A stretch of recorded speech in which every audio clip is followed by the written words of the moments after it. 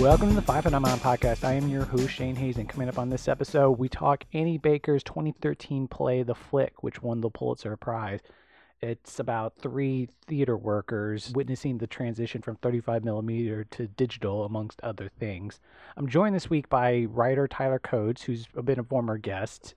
He's currently writing for The Hollywood Reporter.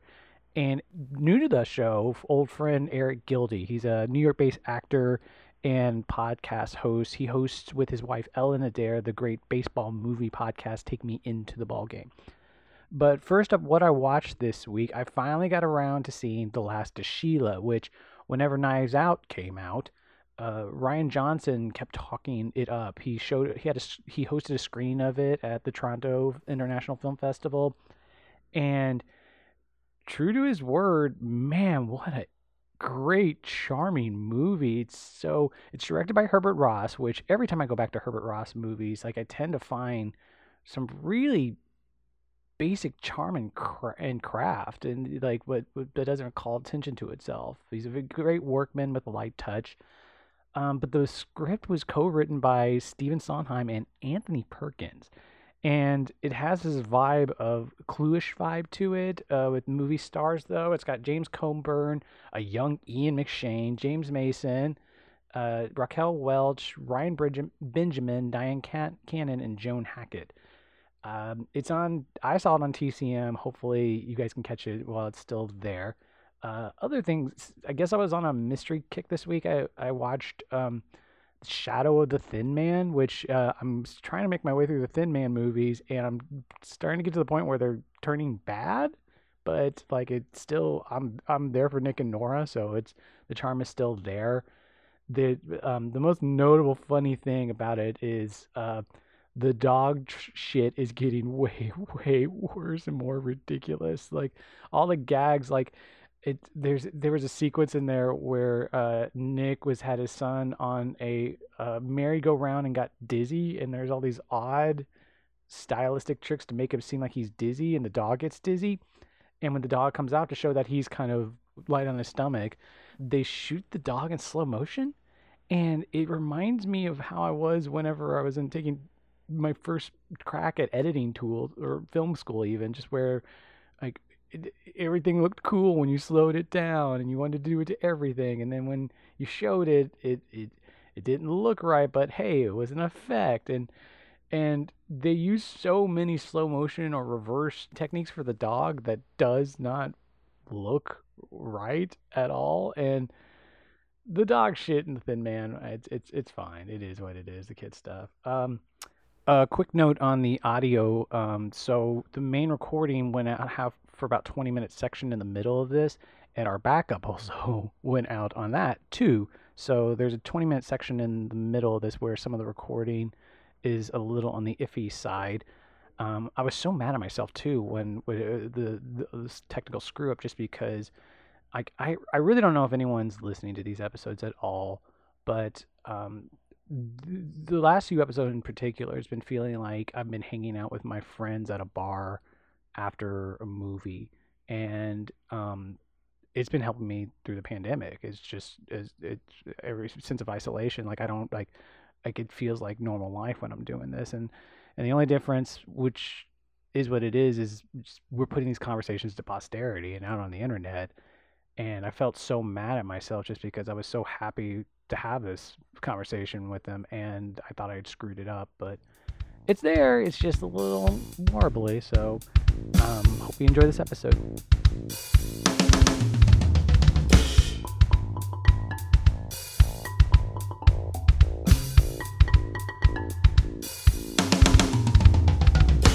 Tyler, you're in the middle of, I guess, what is ostensibly a 2020 Oscar season right now? Yeah. It's being extended into February, but yeah. Okay, but I mean, like, what does that entail? Because, like, is it, like, whoever can mount an Oscar campaign right now. I mean, I think that, all of the marketing and stuff is still happening in this, like, they're still spending as much money as they would normally, I think. I do, Like the same amount? yeah, in a way. Well, I mean, the studios are probably saving money because they don't have that many movies to promote. Like Warner Brothers will still have a couple things. Like I think that they have at least well, they have Judas and the Black Messiah, which hasn't come out yet, and The Little Things, which comes out the end of January. And I think that they are both going to be like they're pushing big for those two, but I don't think that they have any other. I Is mean, there any Tenet. progress on the Paul Greengrass movie? It's playing locally here, and I've been tempted to go see it. It's out. I've seen it. And I didn't like it very much, but that's No one seems Universal ecstatic too. about it. So Yeah, that's Universal, so they'll spend a lot of money on it. I mean, I think it's weird because like usually they spend a shit ton of money on, I mean, ads in the Hollywood Reporter. That's one way, and they probably do for Variety too, and Deadline, the digital stuff. I mean, there's so many billboards usually around LA that are just FYC, but I haven't been driving around Hollywood, because so I you're don't LA even know. based, Yeah, and what I last I heard is like 1 in 5 LA people have or have had COVID or had yeah, COVID. basically, or testing positive. Um, but I mean, it's weird in LA because you're still seeing uh, there's still billboards for like A Quiet Place Part Two that just were never taken down. Like, Ooh. remember when that was supposed to come out? I've completely like I don't know what happened to that. Dune Thanksgiving 2020 still. Yeah. So I mean, that's really weird, and I think that like I mean, honestly, I haven't loved much of the stuff that has come out like that are award season stuff because a lot of it only a is, mother can love some of this stuff. Yeah. yeah, I mean, a lot of it is like the Sundance stuff that is pretty good, but never really gets much traction or is ever spoken about after the There's year always that like they come out. one Sundance movie that's like decent, solid, and it's happy that came like Never Very Sometimes Always. Right? That's the Mhm. one that I've been like on, but Yeah, I get and without being it's a thing about not being charitable and be like this is genuinely solid, but yeah. Eric, my last trip to New York, I had just started this podcast, and That's right. Yeah. I was telling you about it, and you were like, "I'm thinking about starting a podcast of my own." And since then, you and your wife Ellen Adair have come up with like a great, extremely charming podcast, and like, Oh, thanks, man. yeah, well, I'm saying that not happily because it's significantly better than this one. So No, come on. it's not a competition. No, it's not. But it's a great podcast because like I love like the vibe of I mean I've known you guys for a while, but I get to see you as a married couple talking to each other, and it's Oh, just that's fun. yeah, it's just charming is the word I keep using over and over. Yeah. So, Tyler, because I guess you probably have no reason to know this, my wife and I started a podcast last spring. We're both baseball fans, and we were really excited about the season. And then, of course, when everything happened, there was a question as to whether or not there'd be like any baseball at all. And we'd been watching a lot of baseball movies at the time, and we basically bounced around an idea to create a baseball movie focused podcast that has an approach of like rating them a la baseball scouts. Mm. And it's been pretty fun, and it's been like fairly durable because whenever I feel like we're capable of having a good episode on a really good baseball movie, but also on really bad ones. I Mhm. feel like it kind of the structure of it kind of can accommodate both extremes. You've deep And dived some picks too, like the we, X-Files episode was a particular one where I was like, that's a great pick you guys got out of that one. yeah, well, I mean, we're definitely trying to mix up the era, the style. So like the last episode that we had was on the Benchwarmers, which I don't think Ellen is ever going to forgive me for making her watch. And like the next episode that we're doing is on Baseball Bugs, the 1946 Looney Tunes cartoon. Okay. Wow. And yeah, we talked for like an hour and 20 minutes about it. And after that, we're doing a Japanese film from the 50s, I Will Buy You. The Really? film. Yeah. So we try to go all over the place with it, and it's fun. I mean, I don't want to like No, please. cut your hand, but like, what can you tell us anything about the Japanese baseball film? That I have a copy of it, and I heard of it by and that. You're about to watch it, and then there will be an episode of it, and then you will. Okay. Yeah, it'll be a couple of week kind of deep dive into the film, and then we'll just let everything out. Eric, you also, by the way, have the distinction of being the first actor on the podcast, because I have made a point. No. Yeah, well, no, because I mentioned this last week. I have made a point of not having traditional people who always talk about movies on. So I haven't had any producers on, and I haven't had any actors on, just because they're the ones that are always featured in the EPK selling how a movie is made. Right. While the behind the scenes people making the movies are just kind of like there. So, behind the camera.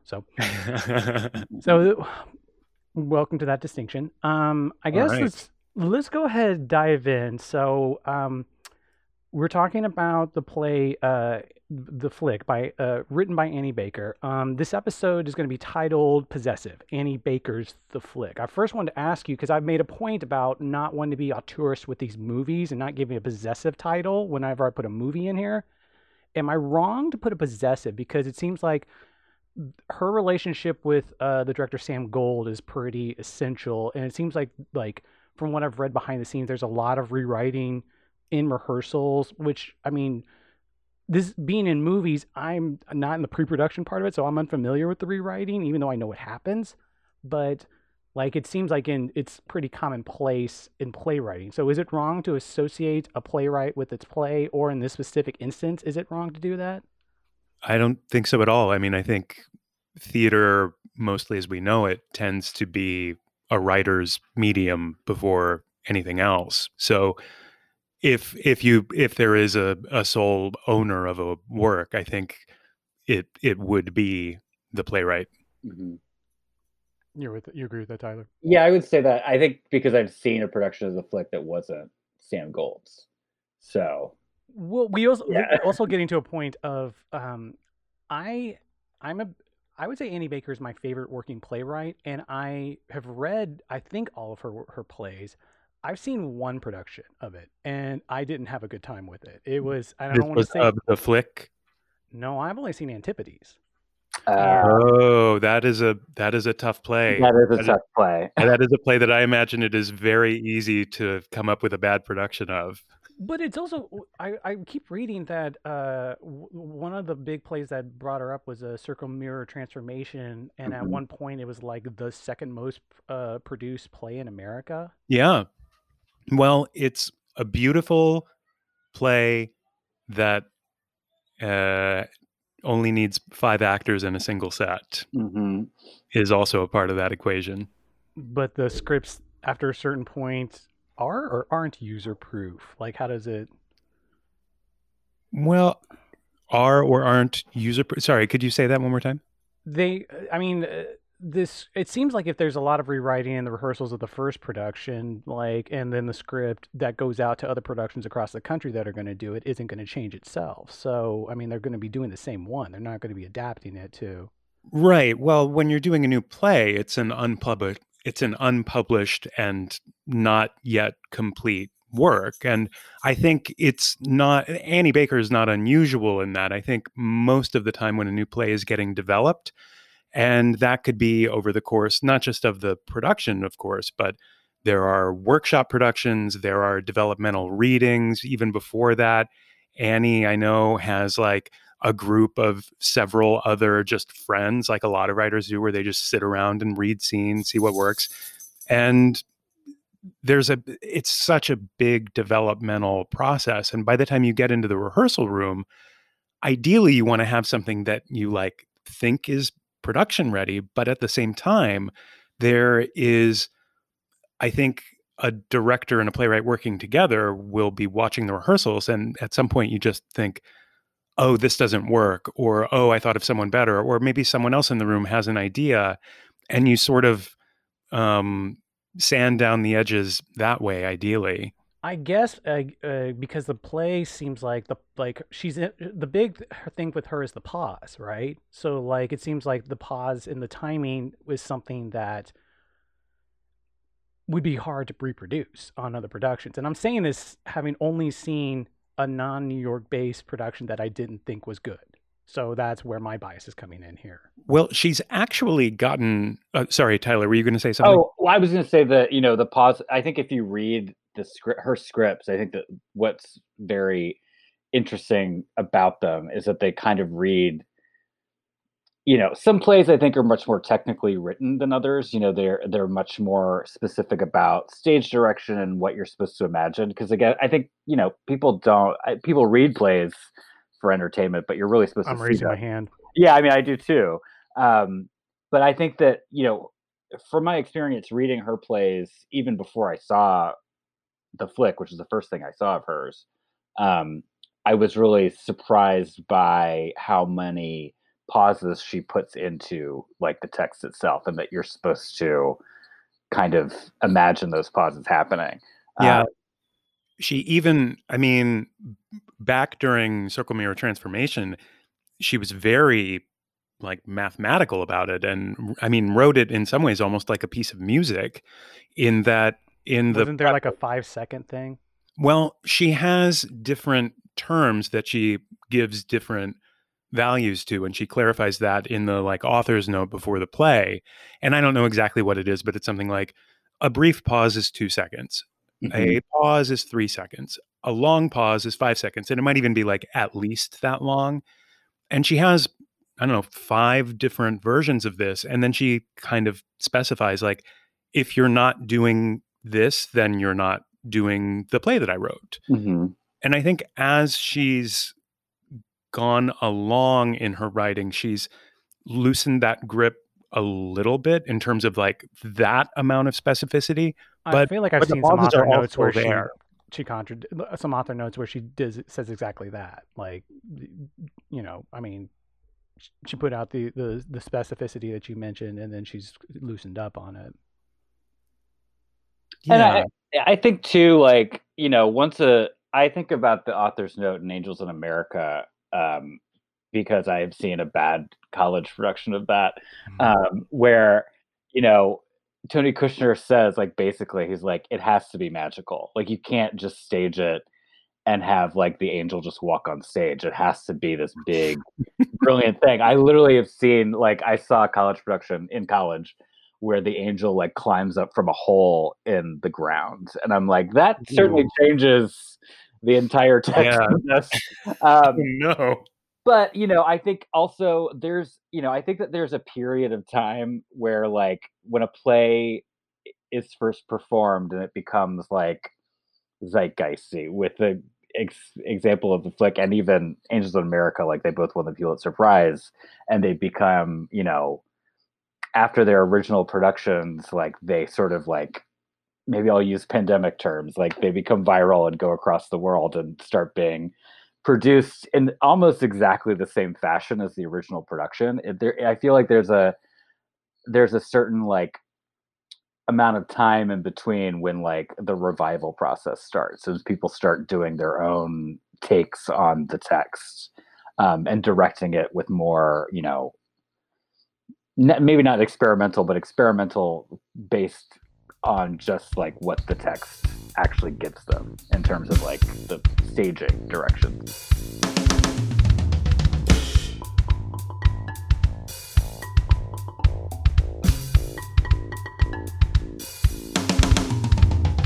So, I mean, you guys were both in New York when this came out? Mm-hmm. Yeah, I was. You guys both saw it whenever on its first, or was it had an initial run and then it went to Broadway? No, it never went to Broadway. Yeah, it was at Playwrights Horizons, originally, and then they extended it. I forget the name of the theater now. It sort of doesn't exist anymore, but it's the one in the West Village that now Ars Nova has taken over the space. Oh, the New Ohio or the Ohio? No. I can't remember. It's this tiny little theater. It's not the Rattlesnake, or I can't remember now. All right, Tyler, I wanted to ask you, starting off, what was your first experience seeing the play? So I saw it at Playwrights Horizons on like a 30 under 30 event. So the crowd was very young. I think I had read Circle Mirror Transformation and Body Awareness before, so I sort of knew, her style a little bit, but I don't think I knew it was 3 hours, which going in, that's like, that can make or break a show for someone, I think. But I like immediately responded to it. I really loved it, just like off the bat. And it was interesting, the crowd that I was in, because it was so young, the crowd really, really liked it. And it wasn't until a couple weeks later after it opened that I heard that it was not really a crowd pleaser, that a lot of the playwrights, the older patrons, a lot of the subscribers were not into it because they just found it to be very dull. They literally could not relate to the idea of people cleaning for 3 hours, which says a lot about I think there's like definitely a class commentary there. About New York theater audiences. Yeah, I've heard her come back against this, trying to say that her plays need to like appeal to people over 70 to a certain extent, and she doesn't want to be ageist in theory, but she's also rallied against this, just the typical crowd that you're going to get that's going to support the theaters. There was a letter at this time that someone from the theater had to write. Yeah, I believe it was the artistic director basically wrote a letter in defense of the play, but also by defending it publicly, he basically gave, some sort of weight to the complaints, I think, from the subscribers. And I think a lot of creatives in the theater community were really turned off by that, by kind of allowing that criticism to be, I don't know, substantial enough that you have to acknowledge it with a formal letter. Okay, Eric, what was your first experience with the play? Well, the first thing that I saw of hers was the flick. I had read a number of things before. When Circle Mirror Transformation was at Playwrights, I got many, many messages from friends, just super emotional. It brought them back to moments that we had in grad school, or, some similar experience that they had. And it just became this thing of, I hadn't been living in the city for that long, and I either did not have money for a ticket or it was sold out, which that often prevented me from going to any shows, but it certainly kept me from that. I did read it, and I helped cast a production of it, so I got to know the play pretty well. Okay. And I also, the same thing happened with the aliens. I was really excited about it. I know all those guys a little bit, and was so really excited to see it. And it just did not end up happening. Okay. So I saw the commercial run of the flick at the Barrow Street Theater. That's the theater that I was thinking of, yeah. Oh, okay. Yeah. Okay. All right. I want to talk a little bit about format, just because I love this play, but probably my favorite plays that I've read of hers is John. And John is framed in this very specific way where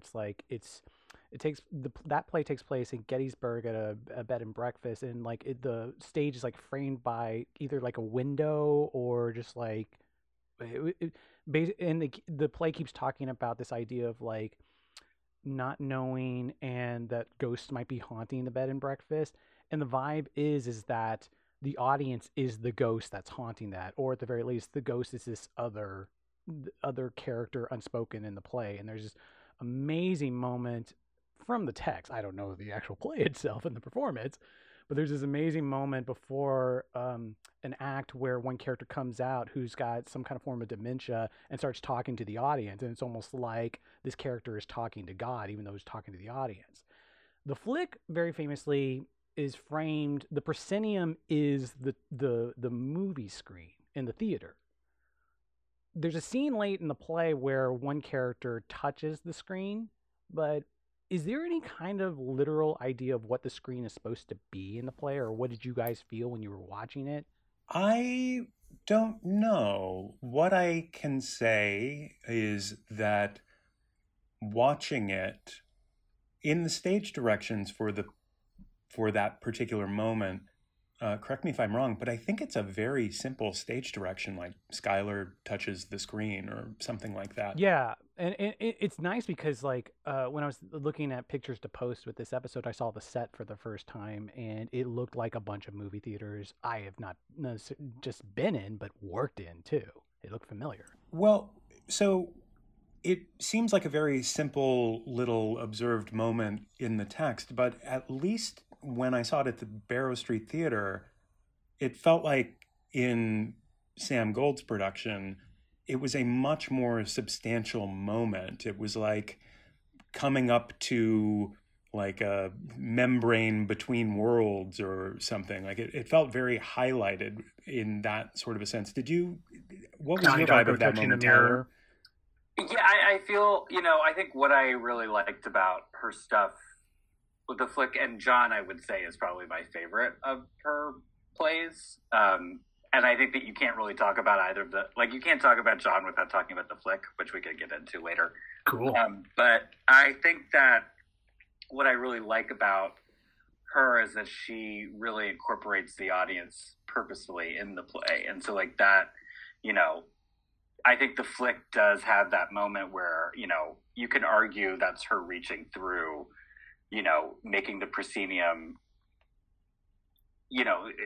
this weird idea that like when you're sitting in a theater, you're watching a play, there are people in the same room as you performing, but they are, you're supposed to suspend your disbelief. You're supposed to imagine they're performing in its own world, and you're just there, you're not being seen by the characters of the play. And I feel like in her perspective on theater, I feel like is always recognizing that there's an audience watching, and that, there's no phoniness about that. She's not trying to pretend that this isn't a play. This isn't people acting on stage for the entertainment of other people. But also, while she's entertaining people, she's also trying to make them understand that there is a relationship between what's happening on the stage and what's happening, in the seats of the theater itself, that we're all kind of a part of this communal experience. And I think that's what I really dig about her, is that she brings the audience into the experience of the play itself. Well, I think you're getting to the heart of why I wanted to talk about a play on a film podcast, even if it's about film, just because this last year has been about this bizarre fight over the value of the theater, like put into the front of like going to a movie theater itself. And I've been reading Jonathan Haidt a lot about talking about religiosity and how it just kind of fundamentally goes through the brain. And there's this like overlap. I've been thinking a lot lately about churches and going to a theater, both a play or a movie. And there's just the basic idea of like, I mean, I don't want to get into any kind of like spirituality or dogma with you guys, although I think I know where we're all three at, but on this, but like there's a need to come to a room and find a shared narrative together that we can all agree upon. That is fundamental in our brains. And whether it's just like, I need to sit in a seat and have some mirror neurons bounce off somebody else and know that I felt an emotional experience to that. And that's one of the unique things about the play, where it's like, there's the link between stage acting and film acting. And I mean, I'm saying all this. I've never seen, I can't repeat this enough. I've never seen a performance of it, so I don't know. But this is what I assume this is like, and it definitely evokes when I was rereading the play to come into this, it just really hit. I miss the movie theater, and the other reason I love this play so much is I spend so much of my life working in a movie theater, living what these people live. So Yeah, well, so Shane, that's what I want to know. I want to know like what hit you as a former theater employee. Like, what were give me some truthful moments if there's anything that maybe I have a huge list. The big ones were there's a speech at the end about complaining about working at the theater when all these 20 somethings are coming in when you're in your 30s. Oh yeah, that's like Matt's whole character, or Sam. That's a big part of Sam, right? I was doing the math. I was just shy of 30 before I left my last movie theater job. That was a big one. I was a projectionist, and I became a projectionist around. This came up on the Eyes Wide Shut episode around 1999. Before I was just finishing high school, and I remember projecting was a very coveted position. Oh, real quickly, I do want to ask, how many theaters are at the theater in the play? Is it just a one theater? I think it's a small single screen. It's just okay. Yeah, I assumed it was single screen too. I think that's a safe assumption. I would also assume that probably there aren't necessarily that many employees for a single screen, but right. But I also made most of my living as a projectionist during the transition to digital at one theater. I was in Austin. I was in the theater that was the first theater to completely switch over to digital. So a lot of the concerns of the play I get and witnessed and was a part of. So there's a lot of other tiny things, like when they talk about saving the reels. I remember very distinctly one of my favorite stories is the projectionists back in the late aughts used to cut out every piece of nudity in a movie and made one single reel out of it that they called the nudie reel. And I remember being so angry and upset with them because they took a giant chunk of Eyes Wide Shut out. And I was like, that's ruining revival prints for everyone who's going to have this movie from here on out. But I mean, there's also just like I have a very vivid memory late in the game of projecting of one night. There was our biggest theater was really crowded. And I was getting ready to start a projector and threading. And I remember a little kid that could have been more than 3 just looking up at me. And I don't know if there was a wave or I've just idealized it and remember there was a wave, but there was this like connection where I was about to show this kid something magical. Like I was about to show a magic trick to this kid. And I remember feeling like really content and happy with it.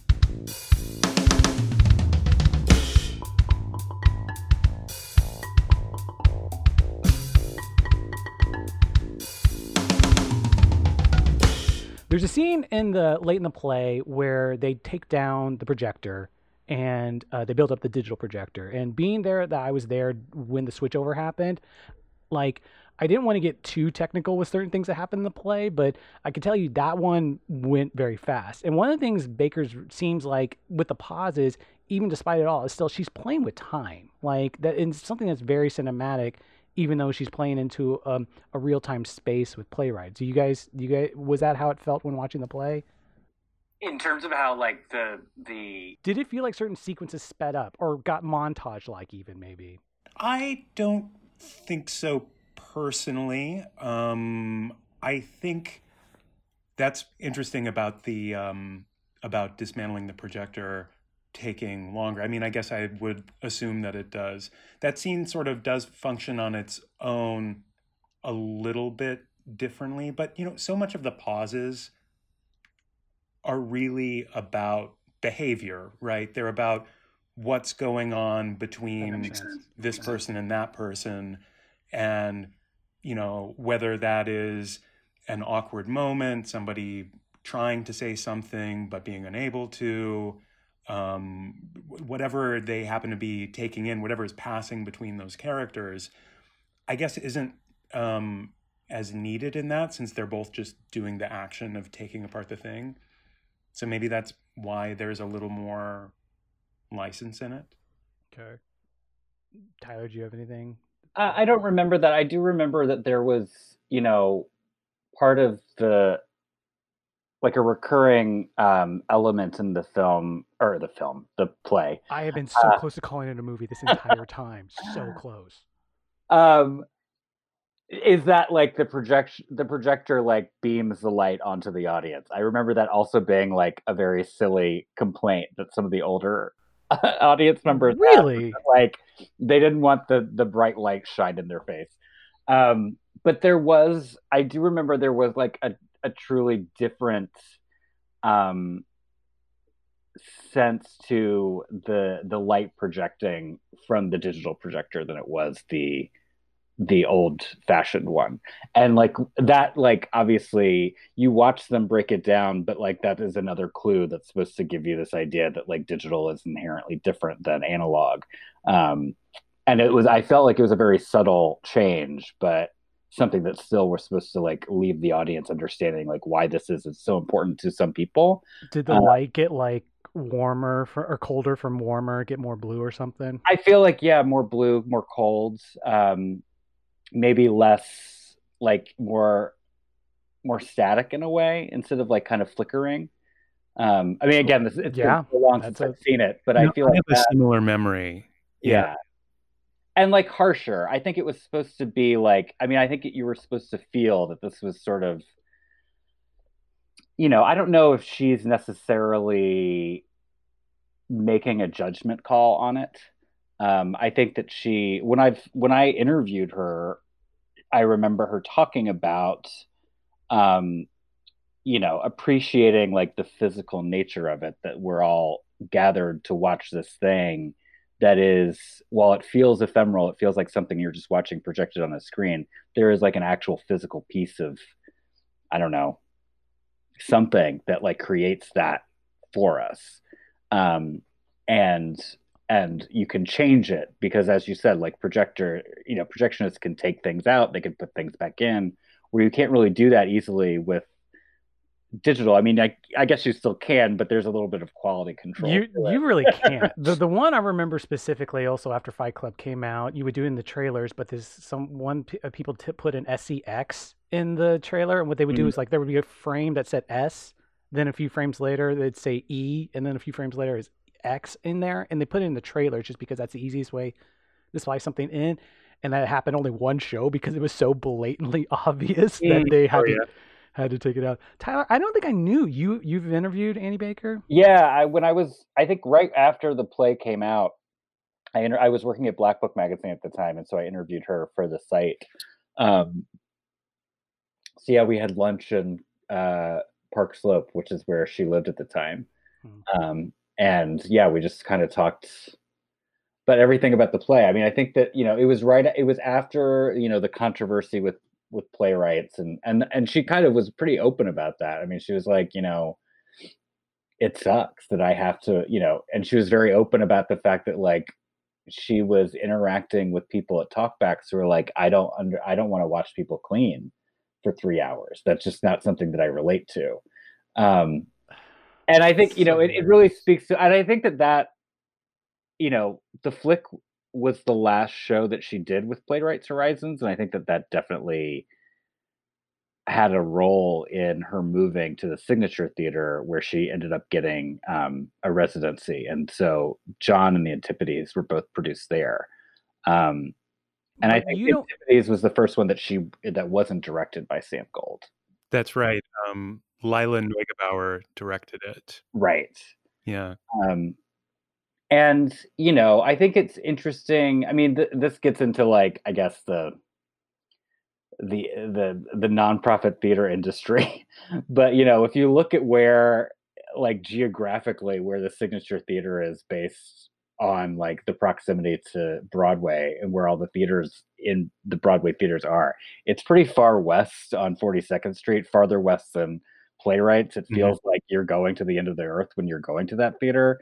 And I always found that very interesting because I feel like Playwrights is sort of, as an institution, is still like one of the cooler, hipper nonprofits. I think if you're comparing it to like Manhattan Theater Club, which is pretty 100%. Yeah. Yeah. And like they're gonna do a lot of like they're sort of like Steppenwolf, and that a lot of what they do, the Manhattan Theater Clubs of the world are gonna do a lot of like five dysfunctional family plays all set in one room, you Rich know. white people in crisis. Yeah, like Richard Greenberg plays. And which are great. I like Richard Greenberg, but Annie Baker I felt like was representative of a new crowd of, you know, Gen X cusp millennial playwrights who were doing something that were playing with the format of theater in a way that was really exciting. And I think that, you know, it was really baffling to me hearing how many people didn't like the flick because I loved it so much, and also the crowd that I was with for the 30, like under 35 crowd, were also like really into it. Oh my, Um, I was riveted by it. yeah. I don't understand when people talk about how nothing happens or how it's boring. Like, it is so completely full of activity and little nuanced things going on between everybody all the time. Hmm. It's not like I left wanting to go to it again. Right. Okay. Um. So wait, Tyler, you left that interview thinking that she wasn't making a value judgment on the analog versus digital switch? No, I Because mean, when in a what I've way, read of hers, it seems like she was.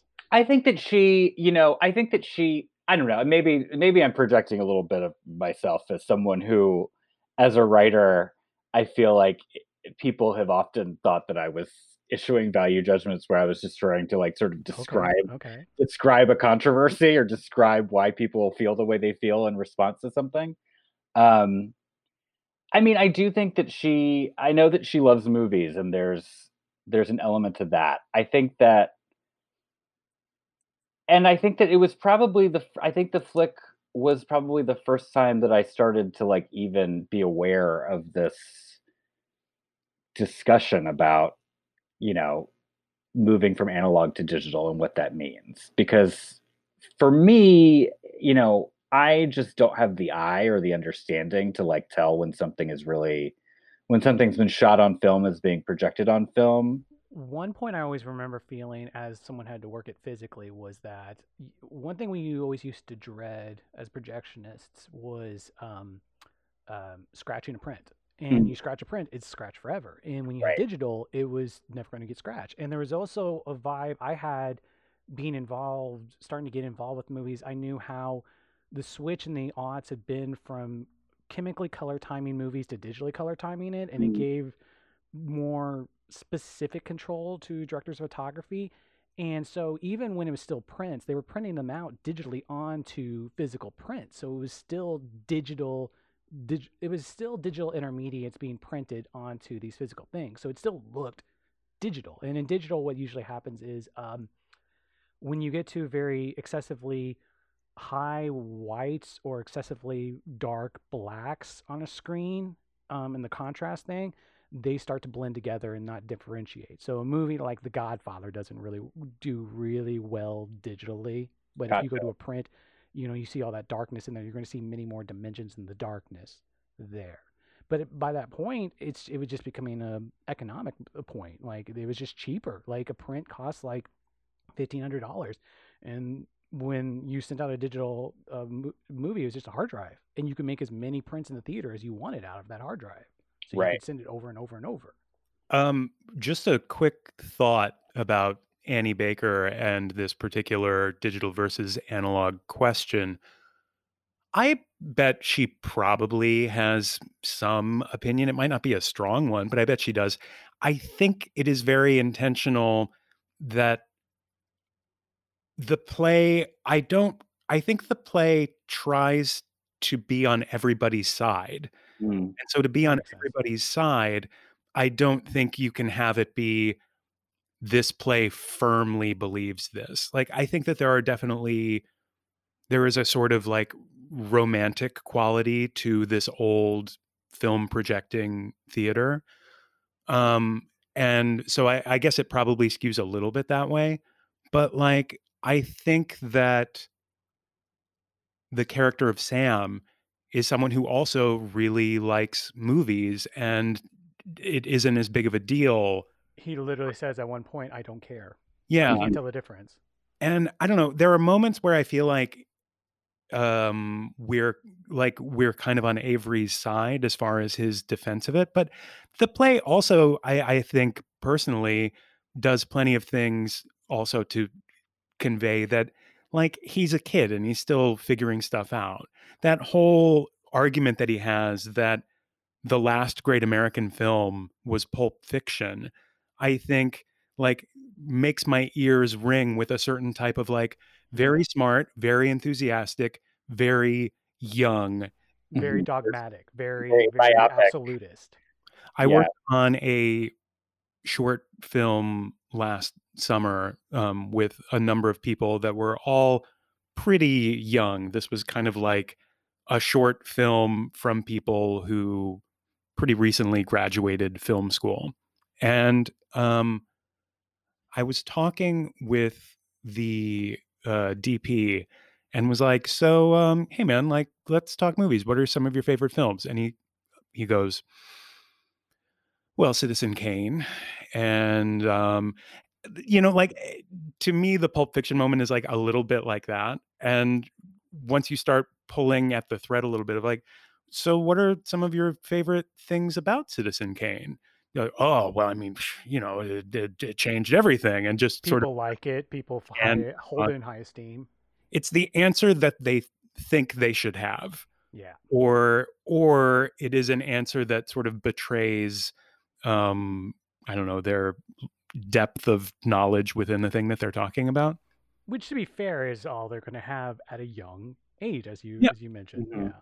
So we're on the side of the film and the romantic qualities of that, but like we also have Annie Baker like inserting that into Avery so that we're not fully on his side either, I think. Does it fulfill the purpose of like a passing of a season or the passing of a time that you would feel in a story like this, whereas just an age this is about an age moving from one era to another? Well, I think something that I think about a lot lately is that, um, and I'm gonna literally quote The Sopranos. Not that I even like The Sopranos that much. I have not watched all of it, but I started watching it last year, and I remember from the pilot. I'm so proud of you, Tyler. Yeah, there. As Tony Soprano says, like, I feel like I'm at the end of something, and Okay. Dr. Melfi is like, literally everyone feels that way. Like, that is like a sort of universal truth that, like, especially for creative people, they feel like the best has already happened. There's nothing new for them to do, and also, you know, There's actually a psychological phenomenon for it. It's called the end of yeah, history. yeah. I mean, I think like it's easy to think about like, oh God, like if I were just 5 years older, my career would look so different. Or if I were 5 years younger, I would have so many different like opportunities because I would have learned something different, like in my like, I don't know,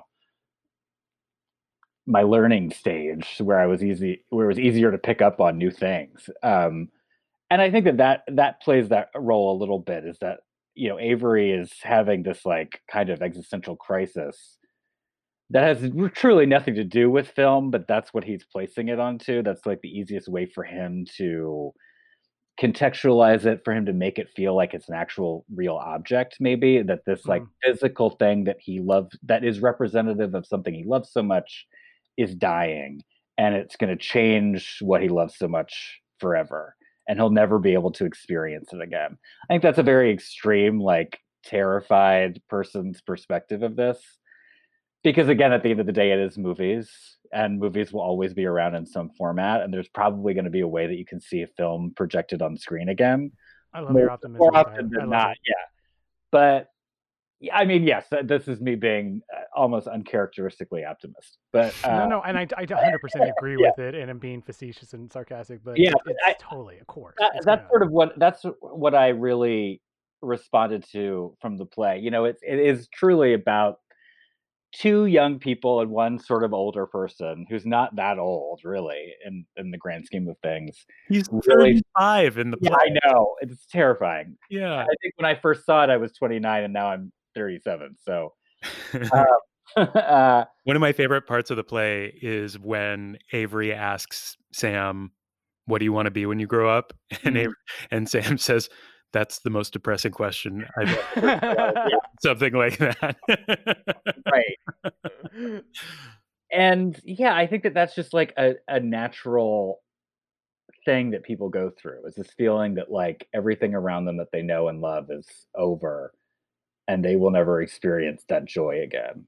And in reality, it's like you will, it's just going to be different, and that's fine. And if you're going through other stuff and you're projecting that onto that thing, then the disappearance of that thing means like you don't have that shield anymore. Like you have to either find a new thing or sit in whatever it is that you're projecting onto this other Actually, activity or something. be with yourself. Be quiet with yourself. Yeah, Right. yeah. Literally, this conversation and hearing people like describing projection as like the act of putting your feelings onto something else while we're talking about a show that takes Wow. place in the Yeah. theater, that never occurred to me. That's good. Yeah.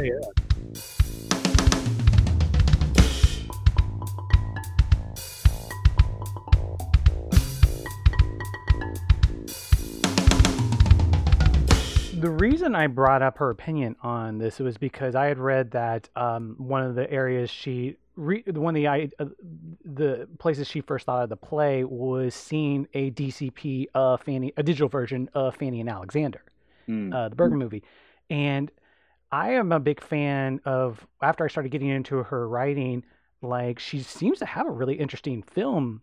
Like she's, as you mentioned, Tyler, she is a film fan, and she has a criterion list that is really fascinating. The big movie I got from this was the Chantal Akerman movie, Jean Delmont. Like I had never seen that, and when I saw that, that seemed to be very. Oh, I get what she's. If she made a movie, I get what she's trying to do. I've also read that she was a big Francophile, French New Wave fan as a teenager, and there's a lot of overlap there. But I know specifically with like Fanny and Alexander, I always feel bad because I first saw Fanny and Alexander really, really late in the game. I saw a print of it. I made back when digital was around. I saw a print of it back when I was still in Austin. Richard Linklater used to have these 80s festivals where he called them Jewels in the Wasteland, and he would do a Q&A afterward where they show an actual print. And I got to see Fanny Alexander, and Fanny Alexander is a favorite of a lot of filmmakers I admire, and I can't get into Fanny and Alexander for the life of me. And it strikes me as like a lot of Bergman, where it's like, I mean, I like a lot of the big things in the 50s that seem to get to people, but his work always seems to me very cold and judgy and masculine and unforgiving or ungenerous towards his characters. Have either of you guys seen this list? Have you or any of the movies on there? I really haven't. The only one that I have any familiarity with is Vanya on 42nd Street, and even that, it's been a while. So I Didn't she do a adaptation, a Chekhov adaptation? Yeah, Me? she did that for Vanya. Oh yeah, Okay. yeah.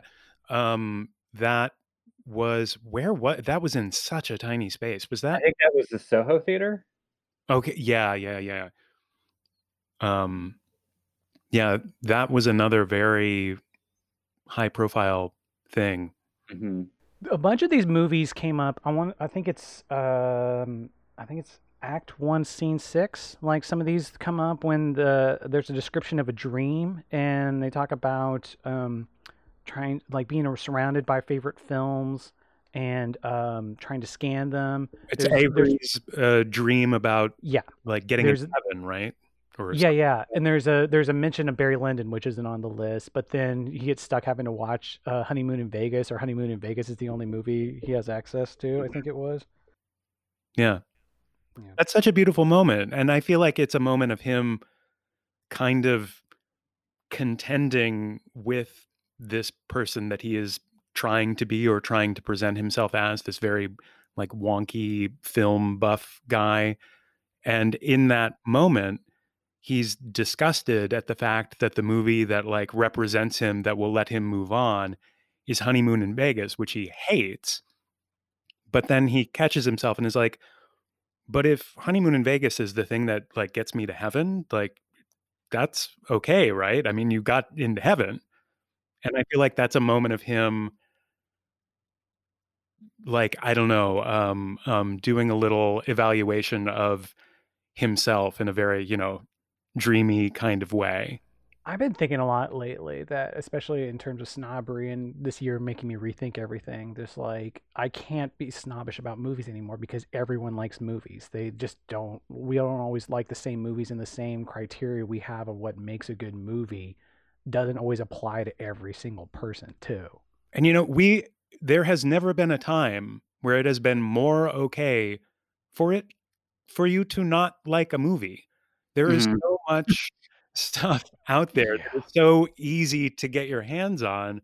Like, people, I mean, this is not to say that people should just, stick in their own alleys or whatever. Like, it's good to watch new and different things and figure out what you like and what you don't like. But like, I think whatever snobbishness that I have had in those kinds of tastes has also, like, very much gone out the window because, like, I feel like there's a lot of good versions of whatever your proclivities are. Mhm.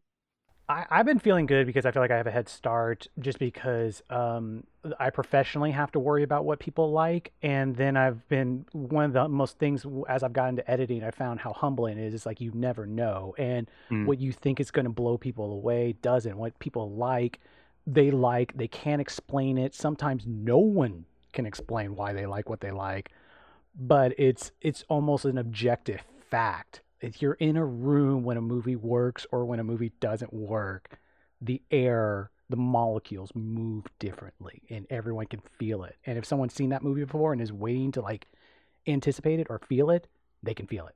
They can totally feel it. Um so the other reason I brought up this list is there's a lot of French New Wave stuff with Georges Delerue on there, and a lot of the composer who did a lot of the music for Truffaut, and he did some stuff for Godard. There's two pieces in the play from Delarue. There's like I think they're both from Jules and Jim, and that mm, same year that this first debuted, Frances Ha came out, and Frances Ha very famously has a ton of reutilized Georges Delarue on there. I didn't necessarily want to get too gossipy on the Baumbach connection here, but do you guys see any overlap on this? I mean, or is it too early and too premature for that? Well, I mean, I know the Bomback connection from the gossipy standpoint, I guess. I mean, she did write I think that um, She also wrote an essay on Criterion she on wrote Francis Ha. yeah, she wrote the Frances Ha essay. And I think that I don't know how like the connections happened, but I do know that she was sort of shadowing him on While We're Young, which is She like has a cameo in it, she has right? a cameo in it. And that's sort of the first I would say that's his first movie of his like sort of recent features that he like really started tapping into that kind of like off-Broadway acting scene that she was sort of related to, like, Because While We're Matthew Young shot McConaughey. before Francis Ha, didn't it? Because While We're Young was in the edit for a long time, I Oh, think. was it? I I'm not think. that might be true, yeah, but I feel like that was when he started casting a lot of people from, I feel like, her cohort, um, Okay. like Matthew Myers in a couple of his movies now. He's the Probably is he the obviously very editor in While We're Young? I think it is. yes, I think that's right, and then Okay. he's part of the theater troupe in Marriage in Story Marriage with Story, yeah. Robin Duvall, Right. Okay. of that ilk. Um, but I think that I mean, I watched because there were no good movies that came out last year. I watched a lot of old stuff on Criterion that I'd never seen before, and so I was going through like a Eric Romer week. Really, I that was was going to come up. yeah, and I was like, oh, this is like there's it made me appreciate. I mean, I like Noah Baumbach a lot. I think he's very funny. There are very few of his movies that I just like truly don't like. But he reminds me a lot of Eric Romer in terms of his Yeah. personality, his humor, like, just I don't know, and I think he it's almost kind of making fun of Eric Romer in a little bit because I think that Baumbach kind of knows when a male character is being ridiculous, and he doesn't Okay. do Okay. it in Yeah, a I can way see. I can that's see. like he's the hero, and, like, the women who are fucking him over are, like, awful, which is sort of what I get from like Love in the Afternoon in a little bit of a way. Have you seen? She's mentioned a few times the Green Ray. Have you seen that? I watched that twice last year. I loved The It's Green Ray. I saw it way like it's like I think it's the only 80s movies Romero movie I've seen, but like I saw it, it was called by its North American title Summer, which I thought he later made a series of 4 movies in the 90s, but I thought this was a part of it. But I remember it was when I was in the middle of Austin and like really big into Linklater, and Linklater was one of the reasons I moved to Austin. And I just remember this. Well, first off, Summer has, or the Green Ray has this amazingly touching ending that was kind of reused in Before Midnight, but like it's just a beautiful sequence that ends the movie. But I remember that feeling from Linklater, from Romero, from Baumbach, and what I think if she ends up making some movies, what I think is going to come from her too, this feeling that putting a camera on a person from a selected vantage, to be fair, it can be close, it can be far away, but putting a camera on a person and listening to them talk and maybe explain their soul can be very cinematic. You know, you have people like Hitchcock or Brian De Palma that will push this idea that talking is inherently uncinematic because what it does is explain the story or it verbalizes what you're seeing. That doesn't necessarily have to be true. What a person says and doesn't say can be inherently cinematic. And I feel like if she starts making movies on her own, which she's has some promises of, that's what might end up being when she does it. Yeah, I would say. I mean, it's funny you talk about not talking or talking being cinematic or not talking. I just interviewed Eliza Hittman for Never, Rarely, Sometimes, Nice. Always, and she said that a lot of what she wanted to put in there was just the young women not speaking to each other, to sort of to highlight the communication that they have inherently as people who know each other, and like it's sort of the audience job to pick up on that and figure out who they are to one another and how they're communicating. And that's sort of what I like about a lot of movies. Is I like movies that leave those gaps open, that are a little ambiguous, because it makes me just start thinking about them more. And I find Annie Baker to be one of those writers who doesn't, you have to sort of peel back the layers to figure out what to make of what she's trying to say, especially after the flick. I think the 2 plays after the flick, she does that pretty aggressively. I think the Antipodes is definitely the most experimental and the hardest to figure out. I should mention, by the way, after I saw that production of the Antipodes, I reread it and liked it just as much. What more? Because I was worried that I was like, maybe I just only like these if I read them, but don't see them performed. Right. Interesting. I don't know if I've read that one. I definitely saw it. Same. I saw it, but I haven't yet gotten hold of a copy of it. Right. I didn't love it. It's definitely my least favorite of the ones I've seen, but I still appreciate,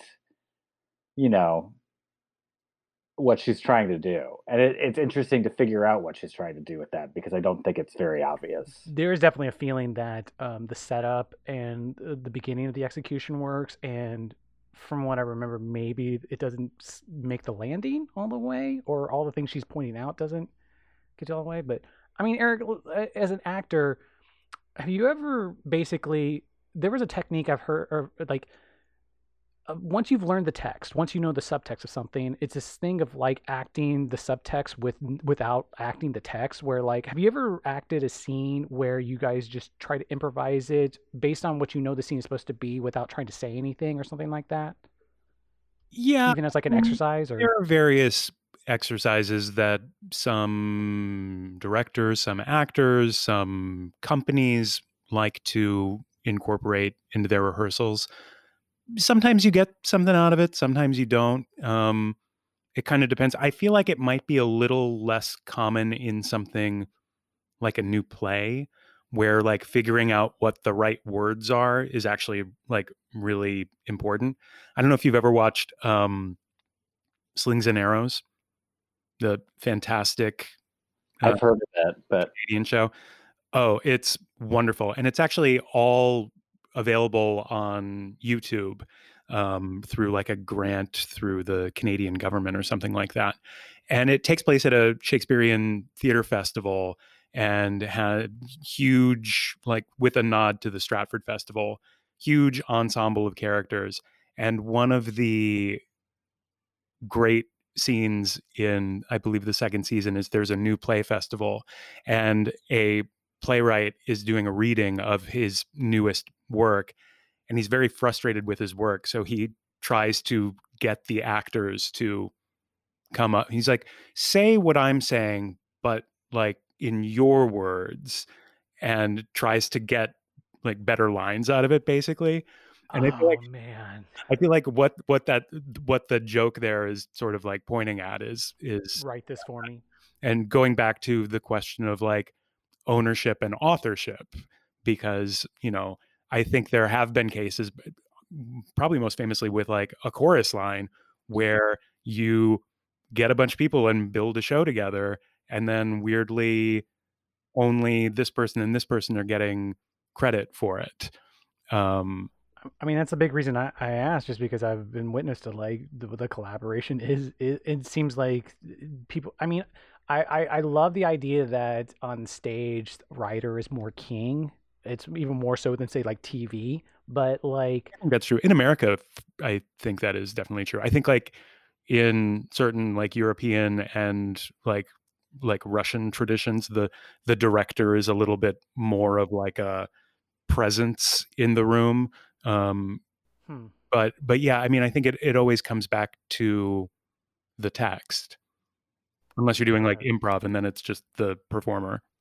Right. I would say the only director I can think of that has had that success in America is Ivo Ivanov, who like just truly, to me, he sucks all the attention away from everyone else, including the playwrights, because he's usually just writing his own version of those plays. Sure. What plays has he done?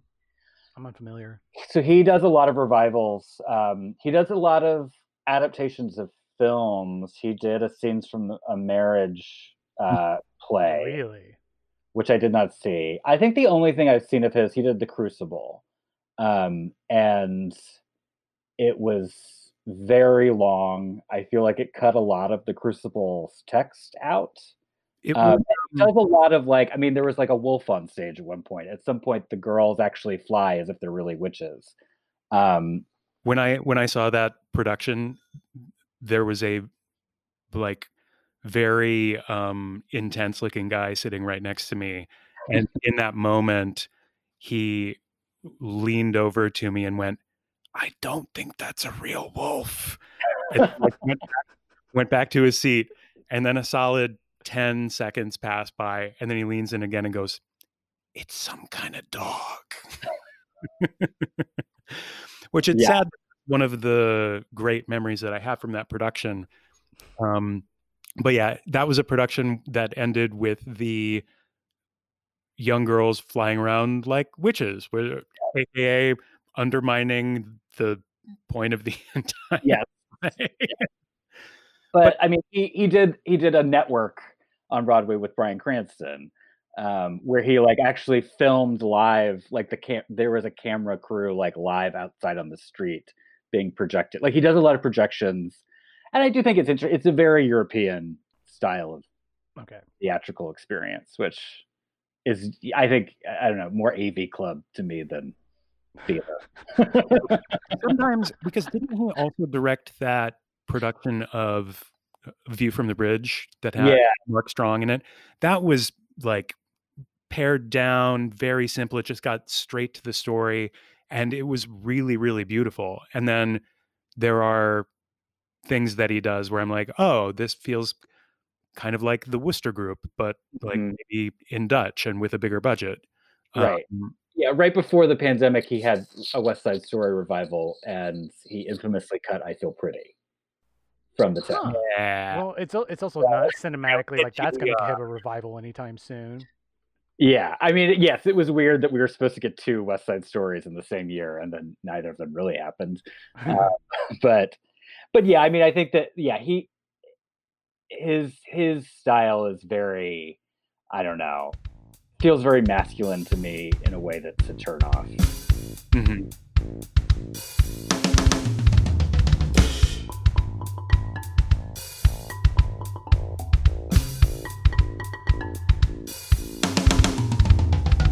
Annie Baker doesn't have much on her IMDb, but like I've read an interview where she mentioned that she's written in Hollywood for a bunch, mainly for health insurance. I don't know how much has been produced beyond her episode of I Love Dick, which I want to talk about in a second. But she mentioned a pilot that she'd written that was about life on a commune in Bolinas, California, that never got made. Wow, I didn't think about that. And she was asked a bunch to like adapt her plays into movies, and she gave this really cool quote I love. She said, "Well, if you wanted to do it one long shot with no close-ups," and they were like, "You can't have a movie that's one long shot." But now that we're talking about it, I actually am interested in making a film that's one long shot for 2 hours with no close-ups or change in location. And especially if we're talking about Chantal Akerman, like I totally agree with her. I totally want to see that movie. I think it could work if she writes it as a screenplay and not as a play. I mean, well, she makes it work. I mean, yeah. You have to have proper choice and like make it work. But yeah. It's interesting. You know, there's a lot of play adaptations in contention for the Oscar season right now. That I think I don't know, Tyler. I've got on my top 10 list like the last 3 episodes, but 2 of my top 4 are Hamilton and What the Constitution Means to Me. Interesting. This year. Yeah, I'm not even considering those. I mean, I'm talking about like you're like talking about Ma Rainey. There's One Night in Miami. I just put Malcolm and Marie, which is an original screenplay, but it's just a two-hander. 2 people fighting for an hour and a half in a nice house. And of all of them, I think Malcolm and Marie works the best because it was written and directed by someone who works on film. And One Night in Miami is sort of different. It feels like an amalgamation. Ma Rainey, directed by George C. Wolfe, who's a great theater director, probably not a great movie director. Mm-hmm. Boys in the Band, I appreciated it for what it was, but William Friedkin's is much better than Joe Mantello's is going to be because he knows how to make a movie. Yeah. And so I think, Jeanne Dielman is a really great film, and it doesn't feel like a play. Like, I don't think that could work as a play. Because it feels like it's controlling time for you. It feels like it's controlling time. But you also have to be, like, you have to be so close to that character. That character's so close to the camera for it to work. I just think that, like, she would get lost in a play, on stage doing the mundane tasks that she does for 3.5 hours. But I think that there's a very clear through line between Annie Baker and Jeanne Dielman, and even Fanny and Alexander as a long. Are you a fan of Fanny and Alexander after all the shitting on it I did earlier? I did. It's funny. I've only seen the TV version, so I've seen the 5-hour version, not the 3-hour film cut. I made the commitment on Scenes from Marriage to do the TV version of that before I saw the theatrical. Right. Fanny and Alexander, I saw the theatrical, and I haven't seen the TV version. I mean, Fanny and Alexander feels like it feels most like his sweetest fairy tale type of film because it's about children growing up. Yeah, and I think a lot, like, I know Wes Anderson's a big fan of it just because of like the production design standpoint, because like it feels that innocent. It comes from the children. Right. So I mentioned this earlier. I do want to talk about her episode of I Love Dick, which she co-wrote with Heidi Schreck from What the Constitution Means to Me. I rewatched it last night, and I was struck by this idea of like it's 4 monologues, but at the same time, it's intensely cinematic. Like it feels like not Godard level essay cinematic, but like it's very like, the main shot is the character talking to the camera, center lens, looking straight at it, telling they're a monologue. It's 4 monologues, but in the background they're talking about their past, and the past plays out, and then you see some of that come out while they're doing this. And I guess my question to you guys is, if she starts if Annie Baker starts directing movies, what do you think they're going to be like? The I Love Dick episode is so. It's tough to me to think of that, even though the 2 of them have their names on it. I still think it's a result of a writer's room. I mean, she's like a consulting producer on the show too, as well. Right. I mean, she was definitely in the room, and I think the Antipodes was inspired by her experience in that writer's room as not being okay. That makes great. a lot of illumination going on. And Heidi has had a lot more television experience. She was She was on, on Billions even. yeah, she was writing, and she was writing on Nurse Betty while also like in a show. So there was like she would run from like work to go like act at night. Um, I mean, I can sort of. I mean, I see maybe not as dour as Eliza Hittman's films are because they're so heavy.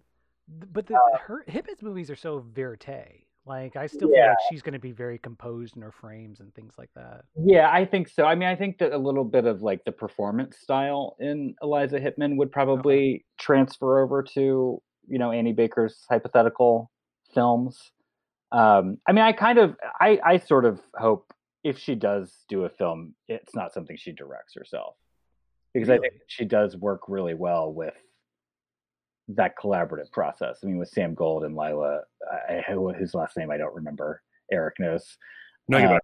yes. Um, I went to college with her. That's okay, the there you go. But yeah, I mean, I appreciate. I don't know. Well, okay. What if she collaborated with like? Because she's written a lot for Scott Rudin. If she has a good collaboration, do you think it could work? Yeah, I mean, yes, I don't I know. mean, yeah, I think it's good. Why not? But I also don't know that I know what it would be. Part of Mhm. me feels like Annie is so smart and so specific about all the choices that she makes that I almost wonder, and I don't know how exactly this would express itself. I feel like she would go into that process realizing what the expectations were, or like, I'm sure there were even plenty of people like talking in her ear about like how this will work and this won't work in your form. And I feel like she would be, you know, I feel like there would be a certain amount of subversion of expectations. So, I mean, someone at the top of their game, you got to imagine, like, we can't imagine what it's going to be like. That's why it's going to be innovative and interesting to watch. But I mean, do you guys think she's going to do something? Because, like, on her, I can't remember where I heard it from. I think it's her WTF episode she did, but she mentioned that Louis C.K. asked her to co write Horace and Pete with her. Yeah, And right. she said, and it sounded like she considered it and said no. But, like, no, I mean, this I Love Dick thing is the only thing of hers that's been produced in film that I've seen. Right. And from my understanding, it was not a great experience. So I think that Okay. maybe Okay.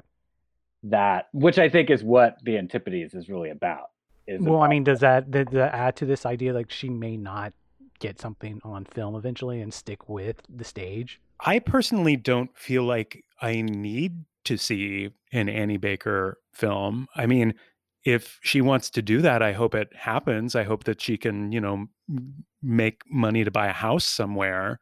But Nice. aside from like getting a paycheck larger than working off Broadway, um, no, I mean, I think that she's thriving where she is, and also really like paving new roads for herself. I mean, my reading of the plays that we've mostly been talking about is kind of like that the flick was kind of, for me, sort of the height of the thing that she was doing with Circle Mirror Transformation and the aliens after that. And with John, she s- started to kind of like deconstruct what that was. And then with the Antipodes, she deconstructs that. So, like, with all of this very carefully observed behavior and these very like Chekhovian stakes and interactions playing out with John, I feel like it's that, but it's also introducing something more than that, something more than like the this natural world full of well-observed people. We've got these like supernatural elements, these mystical forces that everybody is like kind of acknowledging but kind of not, and it's all very secret and obscure. But while that's happening, we still have these relationships playing out, we still have stories and interactions. And then with Antipodes, I feel like it explodes that so that we're left with these people in a room that we don't know that much about. We don't know what their deals are. We get some sense of how they're interacting, but like all we're left with are these stories. And stories about stories and stories about myths. Yeah. And it like is collapsing in on itself in a way that like I found like very intellectually interesting, but theatrically a little less satisfying. But Ellen, my wife Ellen, loves the Antipodes. I think that's maybe her favorite play of hers. Well, you're also pointing to the reason why John worked. I mean, I didn't see John again. Repeated. I can't repeat that enough. I don't live in New York, but John worked for me on the page so well because it expanded and the deconstruction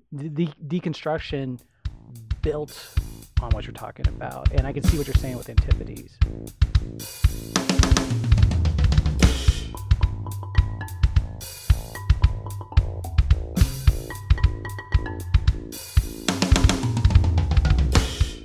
Did you guys have any last thoughts that you guys wanted to mention about Annie Baker? I would say that like if she does do a movie, I would want it to be. I don't know. I guess I it's hard for me to imagine a movie industry in which Annie Baker gets to make the movie that Annie Baker wants to make. Um, which is why I see her sort of as a writer for hire.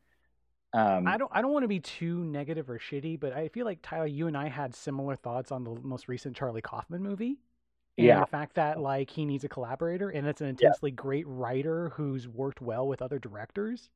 right. Like, is Like that the you scenario that's can't just potentially happening? translate what's going on in his head because he can't do it. Have either of you read his novel? I No. have it. I have it. I haven't gotten into it yet. It's 700 pages. I have a friend who like proofread it, and so I got like texts from him like a couple months before it came out, and he was like, "This is a lot to get through." There's I'm the past guest on the episode, Glenn Kenny, had a capsule review it recently where he talked about he thought the book was brilliant and he was just amazed with it. And then he watched I'm Thinking of Ending Things, and it retroactively made him think badly on the book. Oh, wow. Yeah, I am really excited to read it, but I do not envy a person who is serving as like a proofreader or anything of that kind Right. for a work by someone such as him. Possible like spoiler alert. I don't know how this works for future episodes. I'm planning a future episode on Charlie Kaufman's writing in the last 10 years, including his pilots, his last two unproduced pilots. So, yeah. Well, and also, yeah, that would be really interesting, especially because, some of his screenplay stuff that sort of didn't end up making it into the film is bananas. The early drafts of being John Malkovich with like the giant what's the giant disguises president pumping or yeah, no, there. Yeah, no, that would be fun. Eric, did you have any last thoughts you wanted to say about Annie Baker's work or the flick in general? I just think that she is such a delicate writer, and that Delicate seems like a good word. even being a reader and like helping for a week with a production of Circle Mirror Transformation, this was years ago, like even in that kind of less formal for me setting and reading all of these lines for people that are not right for me to play, you can just feel how thoughtfully crafted all of these moments are. And I think it's crafted, yeah. incredibly wonderful like gift for actors. And I mean, I definitely, probably before anything else, I look at her work as an actor, even though I've written some and I've directed a little bit too. But I just love the attention paid to these characters, and I love the way that they go, that we get time with them to like really see who they are and how they're interacting. The other anecdote that I will just share is that I am friends a bit with Alex Hanna, who played the Dreaming Man and Skylar in the original production.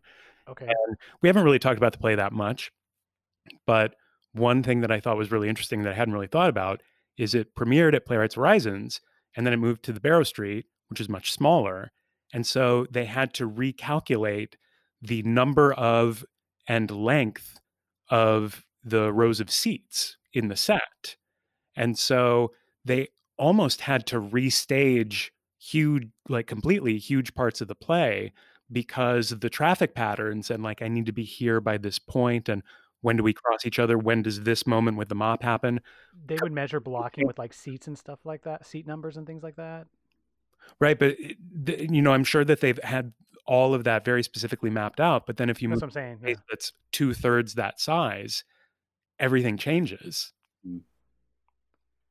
Yeah, I mean, I'm thinking right now of like having to clean a smaller theater versus the bigger theater, and being like, or the dreams I used to have. Like, I don't know if you guys have work dreams, but when I worked at a movie theater, the one work dream I had over and over was cleaning a theater, and the screen kept being equidistant, where it just kept getting further and further away, and I kept having to clean the theater, going on and on and on and on. So, Shane, what real quick, I wanted to ask you this. Do you have a memory of, is there a weirdest or grossest thing that you found in the theater during your time working in a theater? there's a few, and I think I feel bad because I feel like I've mentioned this on past episodes, but the most infamous one was theaters used to double up, and so like you'd show an adult movie and a kid movie back and forth, and I remember finding like a bottle of liquor after a screening of what was about to show Rugrats in Paris, and then I realized it was Waterboy. That was just someone had brought some liquor into Waterboy. Mhm. I feel like we've there's been diapers and stuff like that in theaters. My favorite story I love telling over and over is it was um, actually as this goes with Avery because it was really early on. When I first worked at the theater, I remember distinctly that I don't know if you guys had this thing with work when you take new jobs where like you always feel hated for like the first month. And even though I worked at a theater forever, It's longer than I that for me, but yes. yeah, John Stewart always described it as the "where's the salt" phenomenon. For working in a restaurant, I what I did was I made comic strips for everyone after like 2 weeks, where I just made fun of our local franchise, and that wound me up. But I want to say it was during this 2 weeks. I think I've told this story on here before. This little girl, this mom and this little girl were trying to at concession, and the mom was ordering, and the little girl kept grabbing her crotch and trying to get her mom's attention. And the mom ignored her and kind of shooed her away and kept ordering.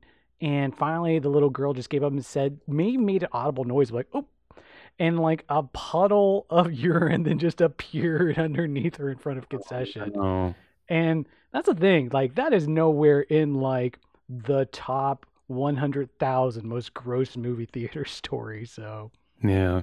yeah. Eric, thank you for asking me that. Yeah. No, hey, very curious. I mean, you're the 10 you're I don't know how many years. certain I gave up piling type up. of It world. was I was a lifer for a long time, it felt like. Did you do dinner money? Did you have a What? scheme?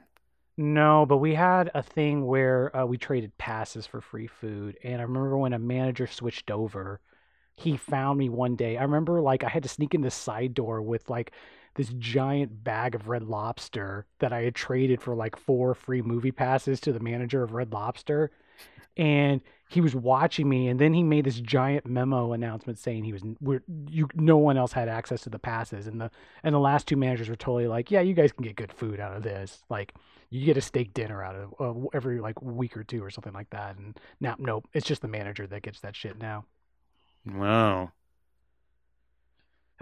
She nailed a lot. She nailed a lot in this play. I'll give her that. Well, at least you didn't throw a young, emotionally vulnerable coworker under the bus. Or I'm did trying to think if I did. I don't think I did. I mean, it sounded like you didn't, but if you did, then I I didn't, but I was also someone that would have said like something along the lines of like, "There's been no American movie that's been great since Road Warrior," and Road Warrior being a, really strong American movie. So I probably would have said that at that time. Eric Gildy, Tyler Coates, thank you guys for talking to me about this play that I know nothing about and have never seen. Thank you guys for being on the podcast. Oh, thank you. Yeah, thanks for having me.